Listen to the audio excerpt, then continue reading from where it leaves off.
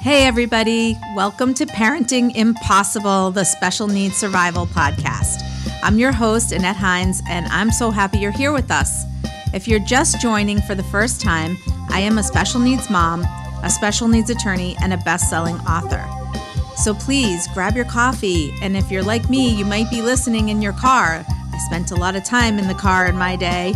And please join us for some important discussions to help you thrive in this complex special needs world.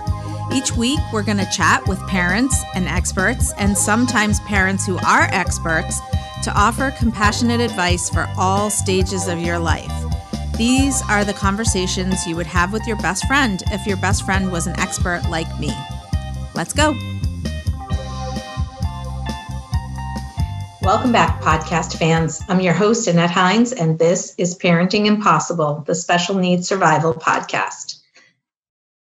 So this month in May, I don't know if any of you saw the news or noticed that an advocate, a famous advocate, Julie Beckett, passed away at home, and she died at age 72 of a heart attack. So if you don't know who Julie Beckett is, I'd love to take a minute just to kind of walk you through the amazing changes that she brought for families like mine. So reading some excerpts from the New York Times article that was just fantastic in chronicling what Julie was able to get done for her daughter, Katie. So Katie was born in Iowa, and she was born in 1978, and 4 months later, as an infant, she contracted viral encephalitis.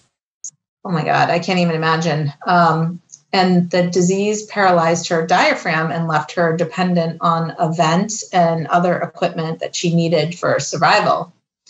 If you can think back, I mean, my daughter Elizabeth was born a 2-pound preemie in 1996.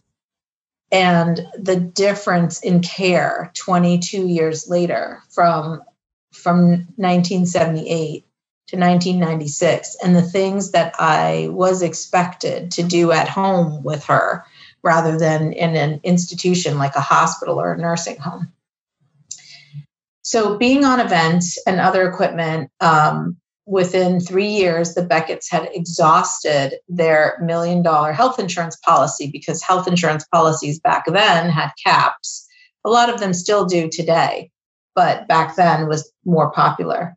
So they applied for for Medicaid in their state, and were told that, Medicaid would not cover in-home care, would only cover if Katie went to a hospital or a nursing home.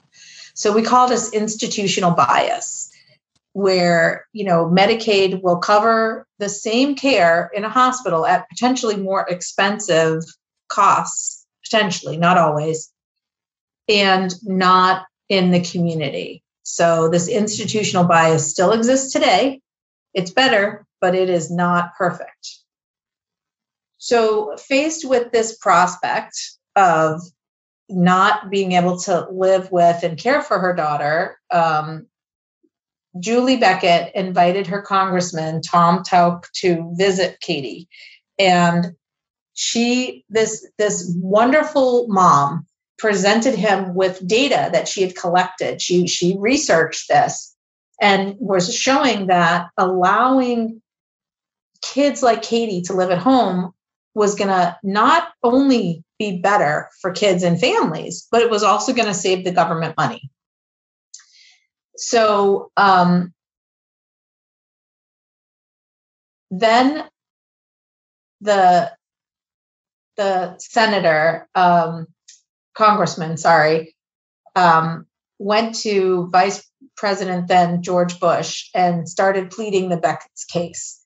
And Bush went right to Ronald Reagan and told him about it. And in a news conference in November of 1981, President Reagan singled out the Beckett story And there's this great picture that of President Reagan hugging Katie. This is so beautiful. So he said, now, by what sense do we have a regulation in government that says we'll pay $6,000 a month to keep someone in a hospital that we believe would be better off at home? The key question, right? And so 2 days later, the Secretary of Health and Human Services then issued a waiver stating that Medicaid would, in fact, cover Katie's care at home. By the next day, 247 families had called asking for the same treatment, and they all got it. So this is known as the Katie Beckett waiver. They're called different things in different states. If your state has signed on to this waiver, it's a KIDS waiver. And in Massachusetts, we call it our Kaylee Mulligan waiver. So they established a commission to work out the criteria for this waiver and to encourage states with carrots, not sticks, to adopt them. And every state today has some form of a Katie Beckett waiver, every state. So Katie became one of several children whose health struggles in the 1980s made them human interest celebrities and the subjects of nightly news coverage and newspaper profiles, and then, ultimately state and federal legislation. As a parent advocate, there is so much that you can do. Change can be made by one person. So Katie and her mother used this exposure to lobby the government for long-term changes. And honestly, they've impacted millions of children and their families in the last few decades since that happened. So just because Julie got what she needed for Katie, she didn't stop there. She took that experience and pushed forward. And she was a teacher. She left her job and became a full-time activist and advocate and traveled the country lecturing and teaching and lobbying and rabble-rousing, making change. So even after Katie died in 2012, and I remember this so clearly because my daughter Elizabeth was really in her final stages of her disease. And she ended up dying in 2013. And I so connected with this story and this experience. She still continued her activism. She moved forward with further things, further legislation, further lobbying, and further advocacy in the disability rights community. And she worked on the Affordable Care Act and just a bunch of other things. I don't want to go through the whole list here, but she wrote an article for the ACLU talking about how this is really just a human campaign. And for me, she was a hero because I would not have been able to keep Elizabeth at home without the 12 to 24 hours a day of nursing care at various points of her life that we needed to survive and stay at home and in the community. And even with that support, it was hard. But Elizabeth lived so much longer than was predicted for her because she was in the middle of her loving family and her community. And she loved her school and she loved her nurses and she loved all the things that she got to do every day until the very end. She was with us and really in it with us. She would never have survived in a hospital. And as loving as the people who work in hospitals and nursing homes are, she would not have had the same life and would not have lived as long. I'm convinced of it. I don't think she would have seen 3.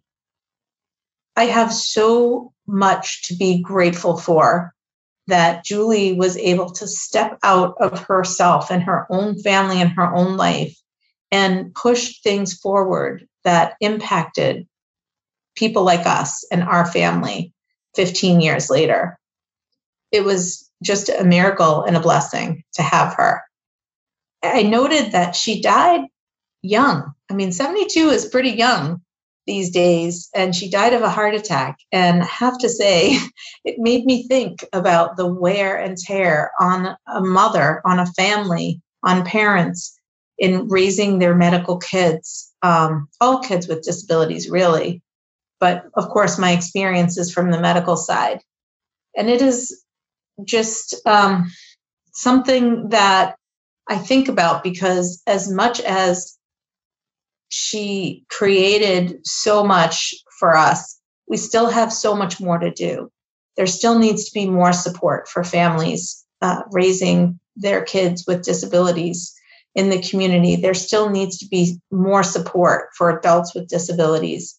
And it needs to be an environment that's embraced and where you feel supported and warm and able to, really get everything that you need for every member of your family.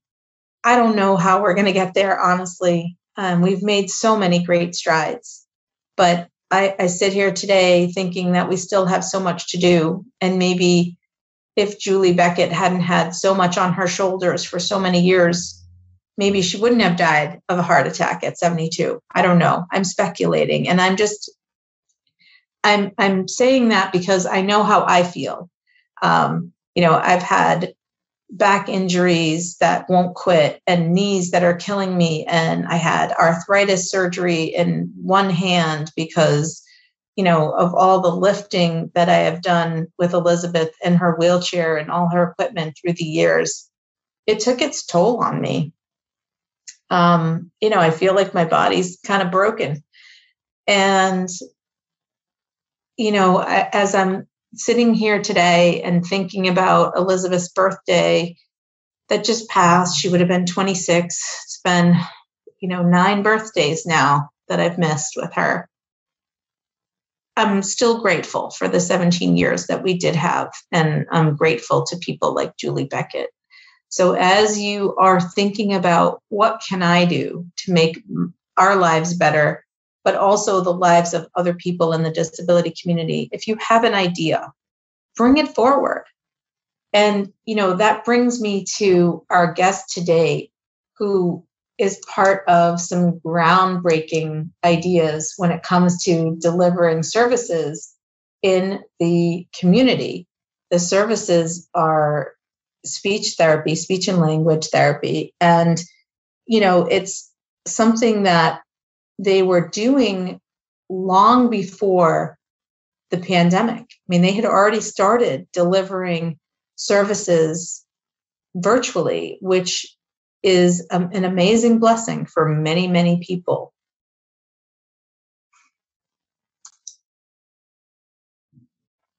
Lenora Edwards works for a company called Better Speech, and you can find them at betterspeech.com. And they have all of their speech therapists fully licensed and with an average of like 10 years of experience. They accept insurance. You can use your flex spending accounts. And I don't mean this to be an advertisement for them. I really don't. But it's innovative, the way that they are delivering service to the community. I know that I had so much difficulty running around to all different appointments for Elizabeth all the time. And if we had then what we have now with the virtual appointments, it really could have made a difference in our life. Clearly, there are some issues with, how virtual services get delivered, but there are so many benefits and so many positives. And I would love for you to check it out, listen to this podcast, let me know what you think.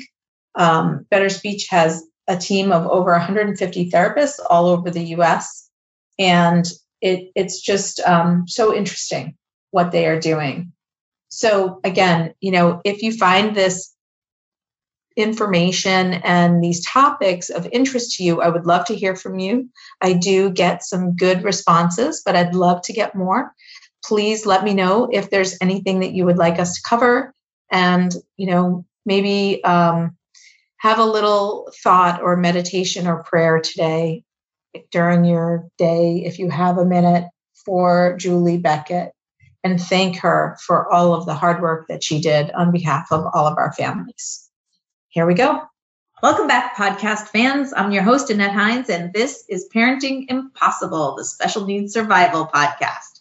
Today, we are going to have a fascinating discussion, I can't talk today, with Lenora Edwards, who is a speech and language pathologist. And we're going to talk about that. We're going to talk about designations. We're going to talk about, really, most importantly today, virtual therapy. Oh, I've been waiting for this podcast because I have a lot of questions. I'm so ready to dig in, and welcome, Lenora. Thank you for coming to the show. Thank you so much for having me, Annette. It's so nice to be here. I really appreciate your time and your input and your questions. So by all means, whatever you have, I am all ears for you. And I love when you get tongue tied, and I usually go, I know exactly what you mean. Good thing this isn't live.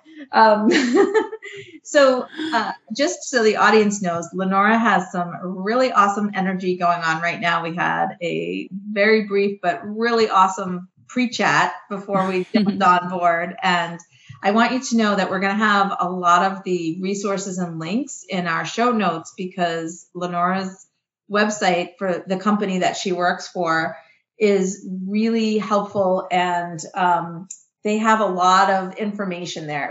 It was fun just bonking around. So it's called Better Speech, and you can go to betterspeech.com to get there. Still going to be in the show notes, but wanted to just throw that out there. So, there's always a beginning to a story, Lenora. When did you decide that you wanted to do speech and language pathology? How did you get interested in that? I actually got interested in it very early on. I actually started out in college. I started in nursing, and nurses are absolutely incredible. My mother's a nurse, my godmother's a nurse, and they're just absolutely amazing people. And it twisted a little bit, because as much as I wanted to care for people, it just wasn't quite aligning with where I was. And what I was really passionate about at the time was learning sign language and how other people were communicating. So I took myself over to the building next door, and that's how I started learning more about speech therapy. And I just got enrolled in that program at the university that I was studying at. So, wonderful. Yeah. Yes, I remember learning sign language at a very young age, actually as a teenager, and how interesting it was. And then later on, my daughter Elizabeth went to Perkins School for the Blind. So their sign language was part of the deaf-blind program and part of the program for students with multiple disabilities. So it was fun kind of relearning some things. I've never learned a lot of sign language, but it was fantastic and fascinating. Absolutely. And just a few weeks ago, we had on Mama Who, of Mama Who Hears, and she talked a lot about audiology. She's an audiologist, and what to do when your child first gets diagnosed, and with either hearing loss or hearing impairment. And that was a really good conversation. So I'm super excited to kind of lean into this next as like the next thing. Yeah. Not that speech and language therapy is used only for people with hearing loss. Can you tell us a little bit about, what does a speech and language pathologist do? What is this job? As a speech language pathologist, I usually like to say we work from the neck and up. So we actually are highly educated. We carry our initials. Actually, you'll see some people will say MA or MS, and it means that we have our master's degree. And then you'll see CCC. And what it is, it's the board recognized certificate of clinical competence. And it indicates that we've now gone through high education and that we have also passed our boards. And then SLP is for speech language pathologist. So we run the gamut. We see people with difficulty swallowing. We see people with difficulty with voice disorders or voice difficulties. We see people with actual difficulty expressing themselves clearly. And we also see people who might have difficulty hearing and people who might actually have cognitive difficulties. So we really see a wide range of people. We work with little ones as early as the NICU if they're having feeding difficulties. And we also work with the geriatric population. So it's a big variety that we're talking about here. Yeah, that was actually my first introduction to SLP, was because my daughter, who was a preemie, was having difficulty feeding. Yeah. And we did swallow studies, and we did, some consultations with a speech and language pathologist and an OT as well. Yes, absolutely. Absolutely. We do work very closely with them, and even physical therapists, depending on where you are. Absolutely. Yeah. So it sounds like you're in all different types of settings too. What kind of settings do SLPs usually work in? It depends on the person. So for example, me, I've had over 10 years of experience, and I have been in a pediatric intensive care unit. I've been in the adult intensive care unit. I've also worked in skilled nursing facilities and in the school setting. So I really like to have, I've gained a lot of knowledge from where I live, and I've worked in hospitals in different areas. So it just depends on the individual, on where their area they really like. I have colleagues that have specialized in pediatrics, and that's the population that they've treated for 20 years, and it really just is a preference. So it's quite wide, and we have a lot of variety, which is great. With where I am right now I've gone completely virtual. So I with Better Speech, I do see people all online, all via Zoom or Skype, and they are pediatrics, little ones who are learning to talk, and they are also adults with voice difficulties, or adults who've also experienced strokes and are having difficulty finding their words. So it really is, like I said, a wide variety. And you enjoy the variety. I do. I love to help people. And I think that's really common among speech language pathologists. We love to communicate. We love to help people.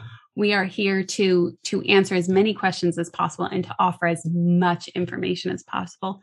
And I think really with the pandemic, this entire group and even the world has really expanded in that desire to communicate. It's very natural for us as humans to want to communicate.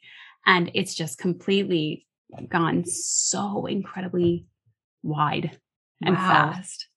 Yeah, technology. I want to ask you about that in a minute, but first I want to I have a couple of questions about the designations again, just because I know that as a newer parent, many years ago, I won't tell you how many, I was very confused. It's our first foray into this clinical world, and it's hard to know who you're getting.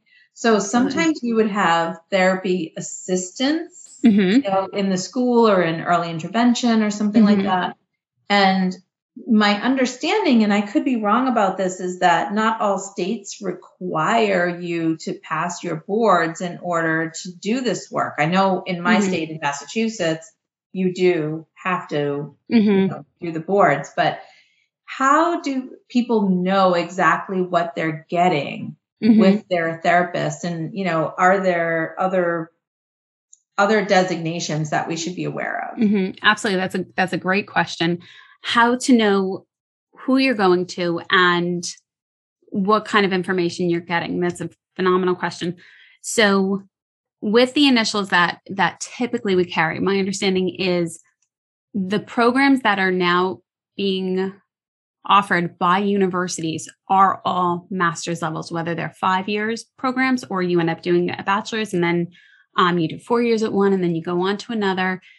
They are carrying their masters at this point. You do, and you will come across some people in some states that are SLPAs, and they're speech language pathology assistants. So they carry out the treatment plan, and that would be the difference. Those are few and far between. At least I haven't come across too many, and it's not that they don't know information. I mean, these people absolutely, especially if they're an assistant, they've been grandfathered in. So they have a deeper level of knowledge only because they have more years of experience. Right. But they're not they're less common as of right now that I've personally seen. I live in the state of Pennsylvania, and I don't work with many assistants. I don't think I've worked with an assistant in my 10 years of working. So it is from that standpoint, that's who you would be getting. So for example, if you had, you mentioned coming into this world, or for little ones who are learning, especially they're growing during this pandemic, and we've now covered our face, parents aren't quite sure what to be looking for, and how much the mask is really impeding their ability to understand communication when they're out in the community, or when they're in nursery school, or where they are. So it is definitely approaching a new communication level that we want to be very, very aware of. I was so going to ask you about that. So I've been reading a lot about children and I have some little ones in my own family who have never known a world without a mask. Yeah. And they are, I'm reading, and I don't know how realistic or how, accurate this is, that the younger generation, these under 3-year-olds, under 4-year-olds, are having much more difficulty with speech and language than any other generation before them. Is that accurate? For me, in my personal experience, I do see that with the little ones that I do interact with, because what's happening is if your little one is going to a facility where they need to cover their mouth, they're missing a lot of facial cues, a lot of social communication.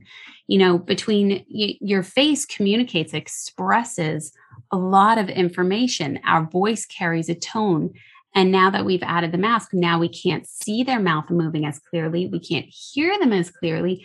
And we're now changing the social cues that are coming in to that person. So if you're having an adult communicating with a little one's now having to learn a pattern in a very different way than we have been known and designed as humans. We're interpreting this information. So they are up against a bit of a challenge right now. And their brains are not mature enough to really take in those non-speech cues, right? Yeah, absolutely. So it's very important that when you do feel like your parents or whoever's taking care of that little one, the individual or the full family, when they feel safe and they feel comfortable to remove that mask, to be really expressive, to be exaggerated and playful. Let them see what your mouth is doing. Let them hear and play with their voice, and getting them to model so that they understand that the speech tone that's coming from a mask is also different than a tone that's coming out and it's really excited and expressive. And seeing that animation in their face, because we do get so much information from our face. And I think with technology, it's brought us to such a beautiful new place, because yes, the mask is in place in some places. Absolutely. And that is beyond some of our controls. But the fact that we can then go home and communicate, or we can go somewhere else and we can get this social information from Zoom and FaceTime is phenomenal. The technology that we have really makes a difference. Awesome. Yeah. Love hearing that. Yeah, definitely. So what about the impact on the disability community, on, both young and old, with, also being masked up for them, people with hearing loss? We had Mama Who on to talk about, her as an audiologist, what her perspective was on things. Now, as a therapist, how do you see the disability community being impacted? As a therapist, seeing the disability community being impacted is in a different way, because now they don't have the same structure in place, especially when we were all on lockdown. You took away a routine that they were used to, or that they were starting to get used to, or that they could get used to. That became completely eliminated. And now they're told to stay in one place and in the home. And for individuals, that might not have been in their best individual interest. So parents had to get really creative. Guardians had to get really fresh ideas of how can we communicate with them? How can we continue to offer information to them and structure in this very new way? And so people had to get creative, and they had to get creative fast. Yes. And absolutely. And being aware of where they were supposed to be meeting those markers or how they were learning. So if they were learning something in school and now that information, we can't bring them to school. So how can I still get them that information to them? Their brains are still evolving. They're still wanting to communicate. We can't freeze. So how can we keep moving forward and making that progress? Right. That was really, really impactful to people. And I think the networks that started to get creative were really, really important for people. Yeah, that's so true. When we first went into lockdown, parents or caregivers were expected to become the therapists all of a sudden with no training. Everything. And they, until everybody got the hang of this Zoom thing or this, virtual thing, it was really difficult to take a little bit of instruction and then have to follow through all day, 5 days a week, 7 days a week, whatever. Yeah. Not that we all didn't get involved before, but it was not the same thing. We weren't we were expected to solidify lesson plans, not come up with them, and not, and the same thing with a therapeutic intervention or treatment plan. So I'm really excited to kind of roll into this next part of our conversation. Yeah.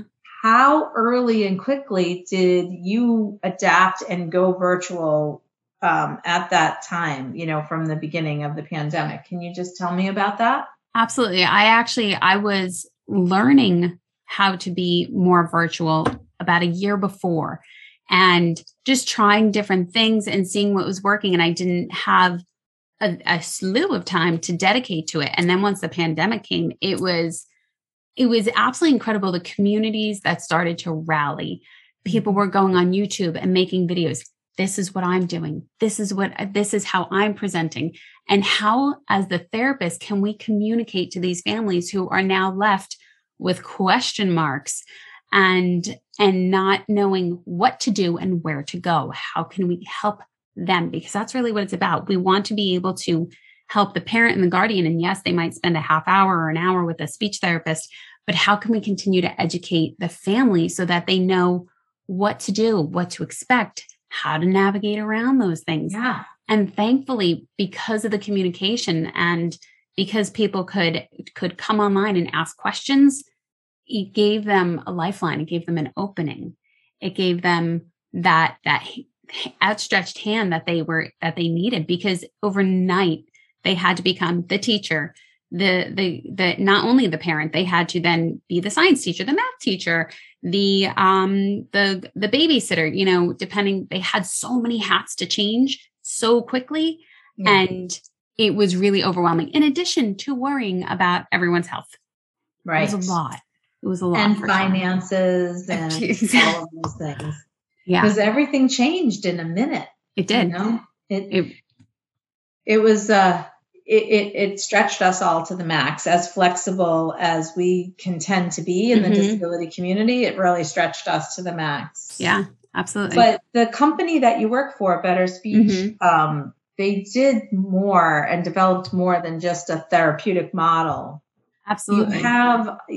Because of the pandemic and, because of everything that we've been through and all the changes, you decided and learned that having other resources like a practice library and so forth would be so helpful for people.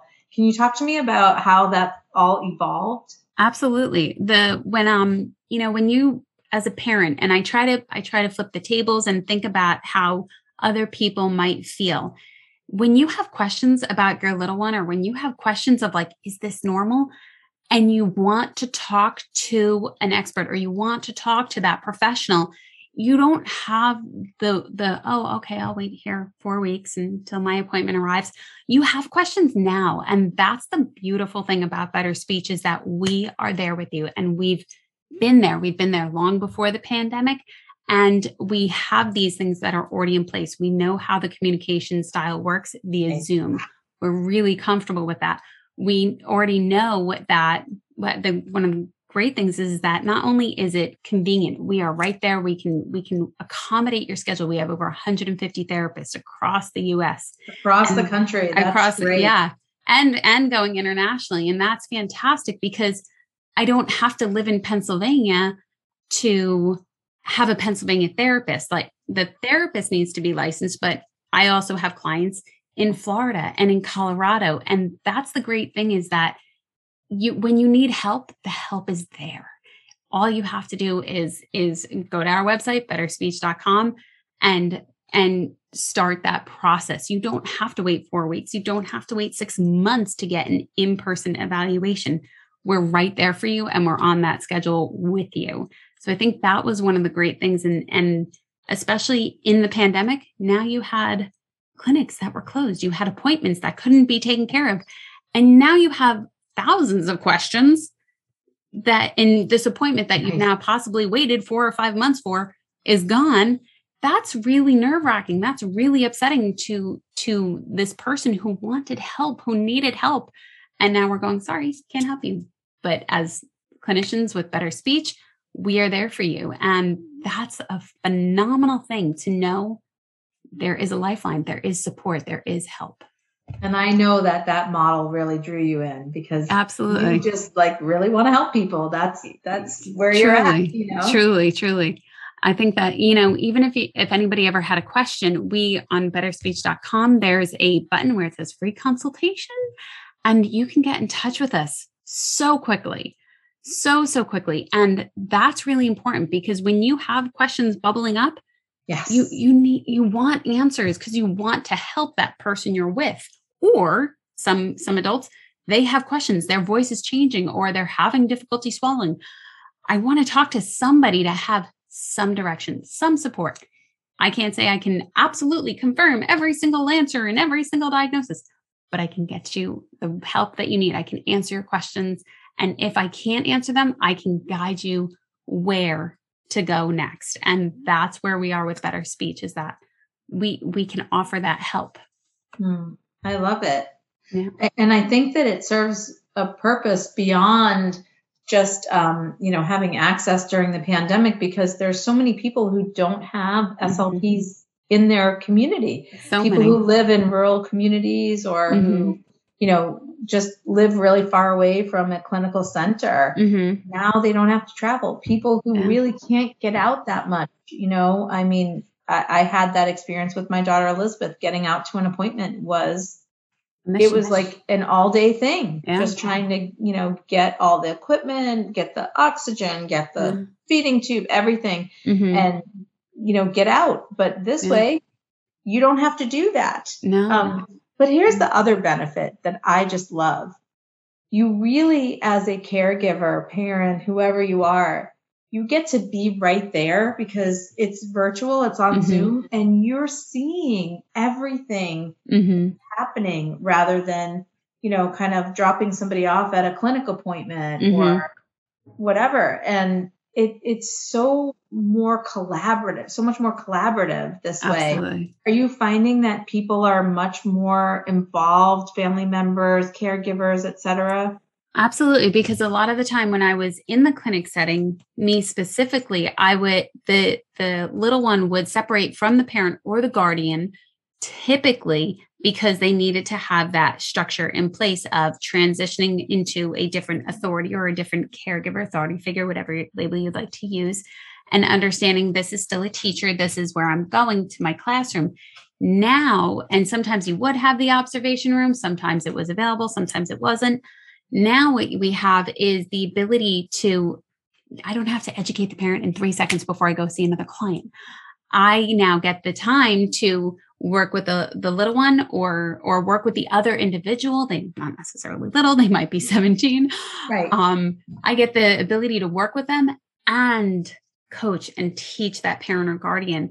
And that's a great thing because it's everybody coming together to create this collective, cohesive help and care to this person who's having difficulty, whether it's difficulty hearing or communicating or whatever the case may be.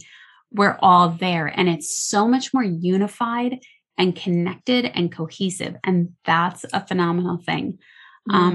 Especially in the pandemic, what I did try to encourage parents to do or guardians to do was when it was time to learn, when it was time to, because, when you're on FaceTime with a family member, it's totally different. You can be on the couch and that's fine.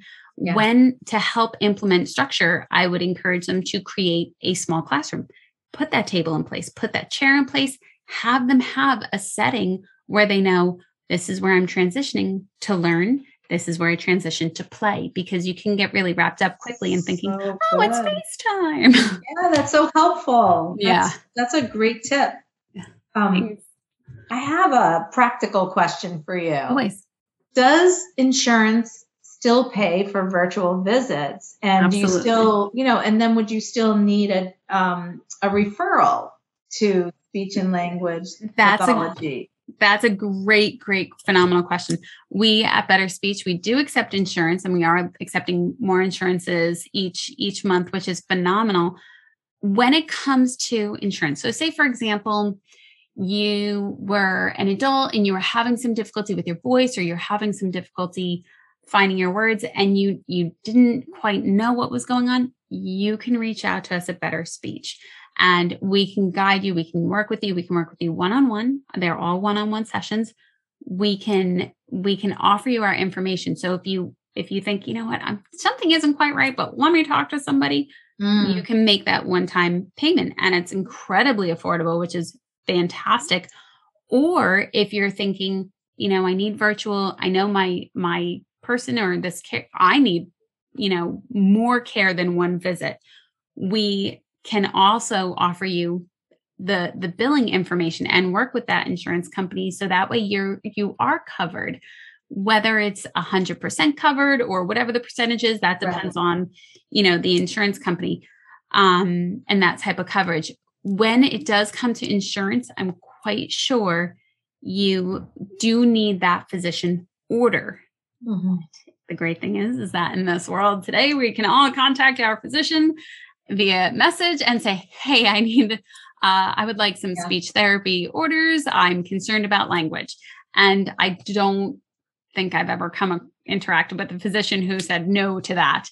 As individuals, we do have our rights when it comes to that medical field, and advocating for ourselves is a right. So I've never encountered somebody saying no, but that is a great question. Do we accept insurance? And the answer is yes at Better Speech. Yeah, I know I've gotten a few questions about this over the last few months where people are really concerned that the insurance companies are going to stop paying for virtual visits. Mm-hmm. So when it comes to therapy, at least we know that that's not the case. Yes, as far as right now.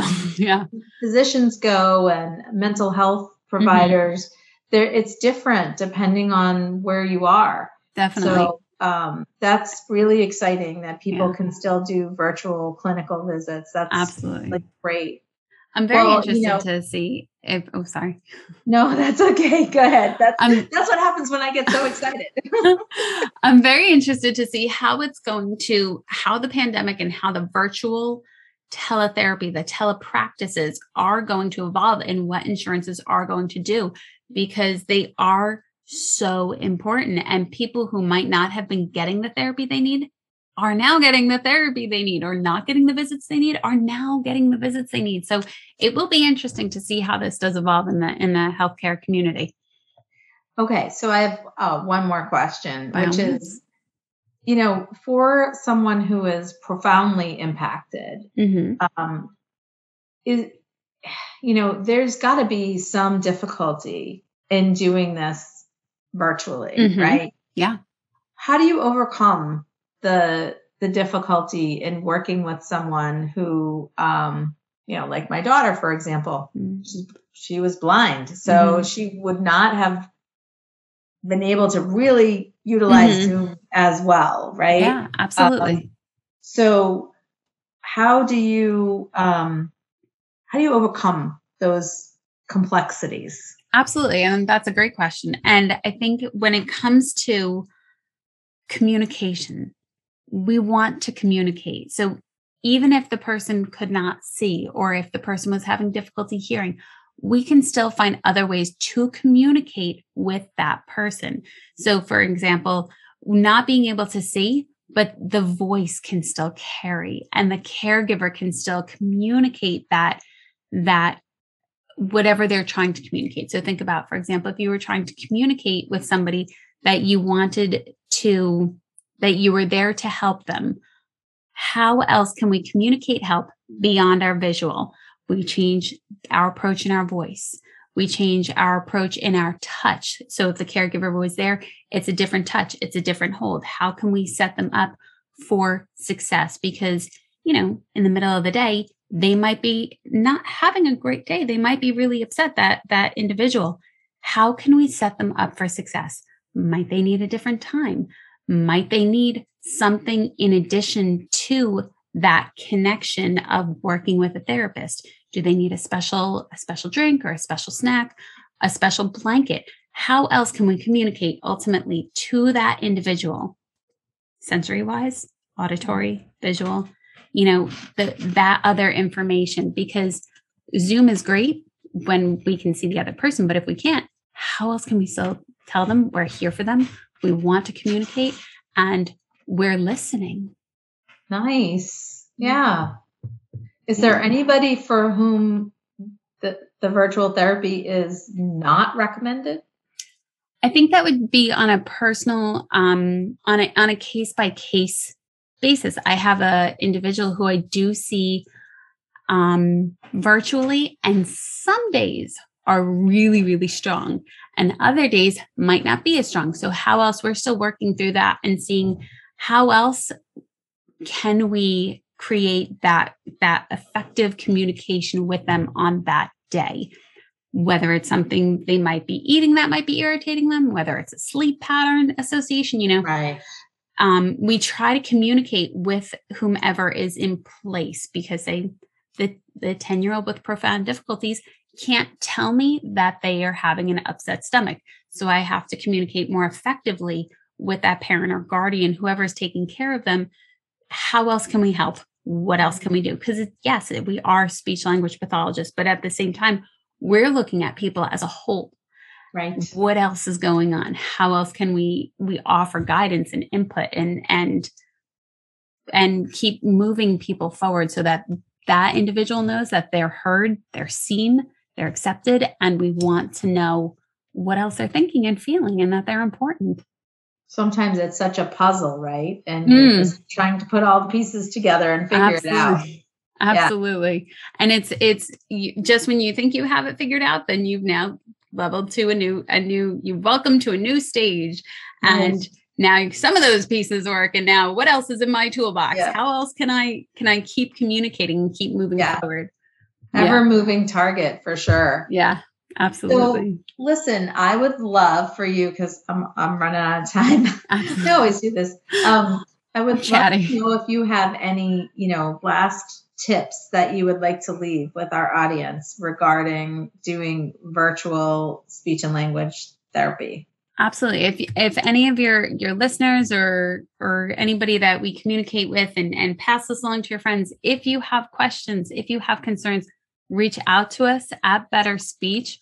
We offer a free 30-minute consultation. If you have questions, come talk to us. If you're unsure, come talk to us. We are here for you. And that, I think, is the most important, is that we're here, we're ready. Come talk to us. How can we help? That's awesome. Thank you. I do recommend going to check out the website, betterspeech.com. It's really great. And Lenora is really great. And thank you so much. I know that you have such a big passion for what you do. I'm so excited to talk to you today. Yeah, I really appreciate your time. I appreciate your time. Thank you so much for having me here. Thank you. All right. Have a good evening. Bye. Hey, everybody. Thanks for tuning in. I just wanted to take a second to say how much I appreciate you taking the time to listen to these podcasts. I'm having a blast doing them, and I hope that you're finding the content to be what you were really hoping. If you are, please take a second to leave a rating and a review. It's so helpful in getting this content out to people who really need to hear it. Thank you so much.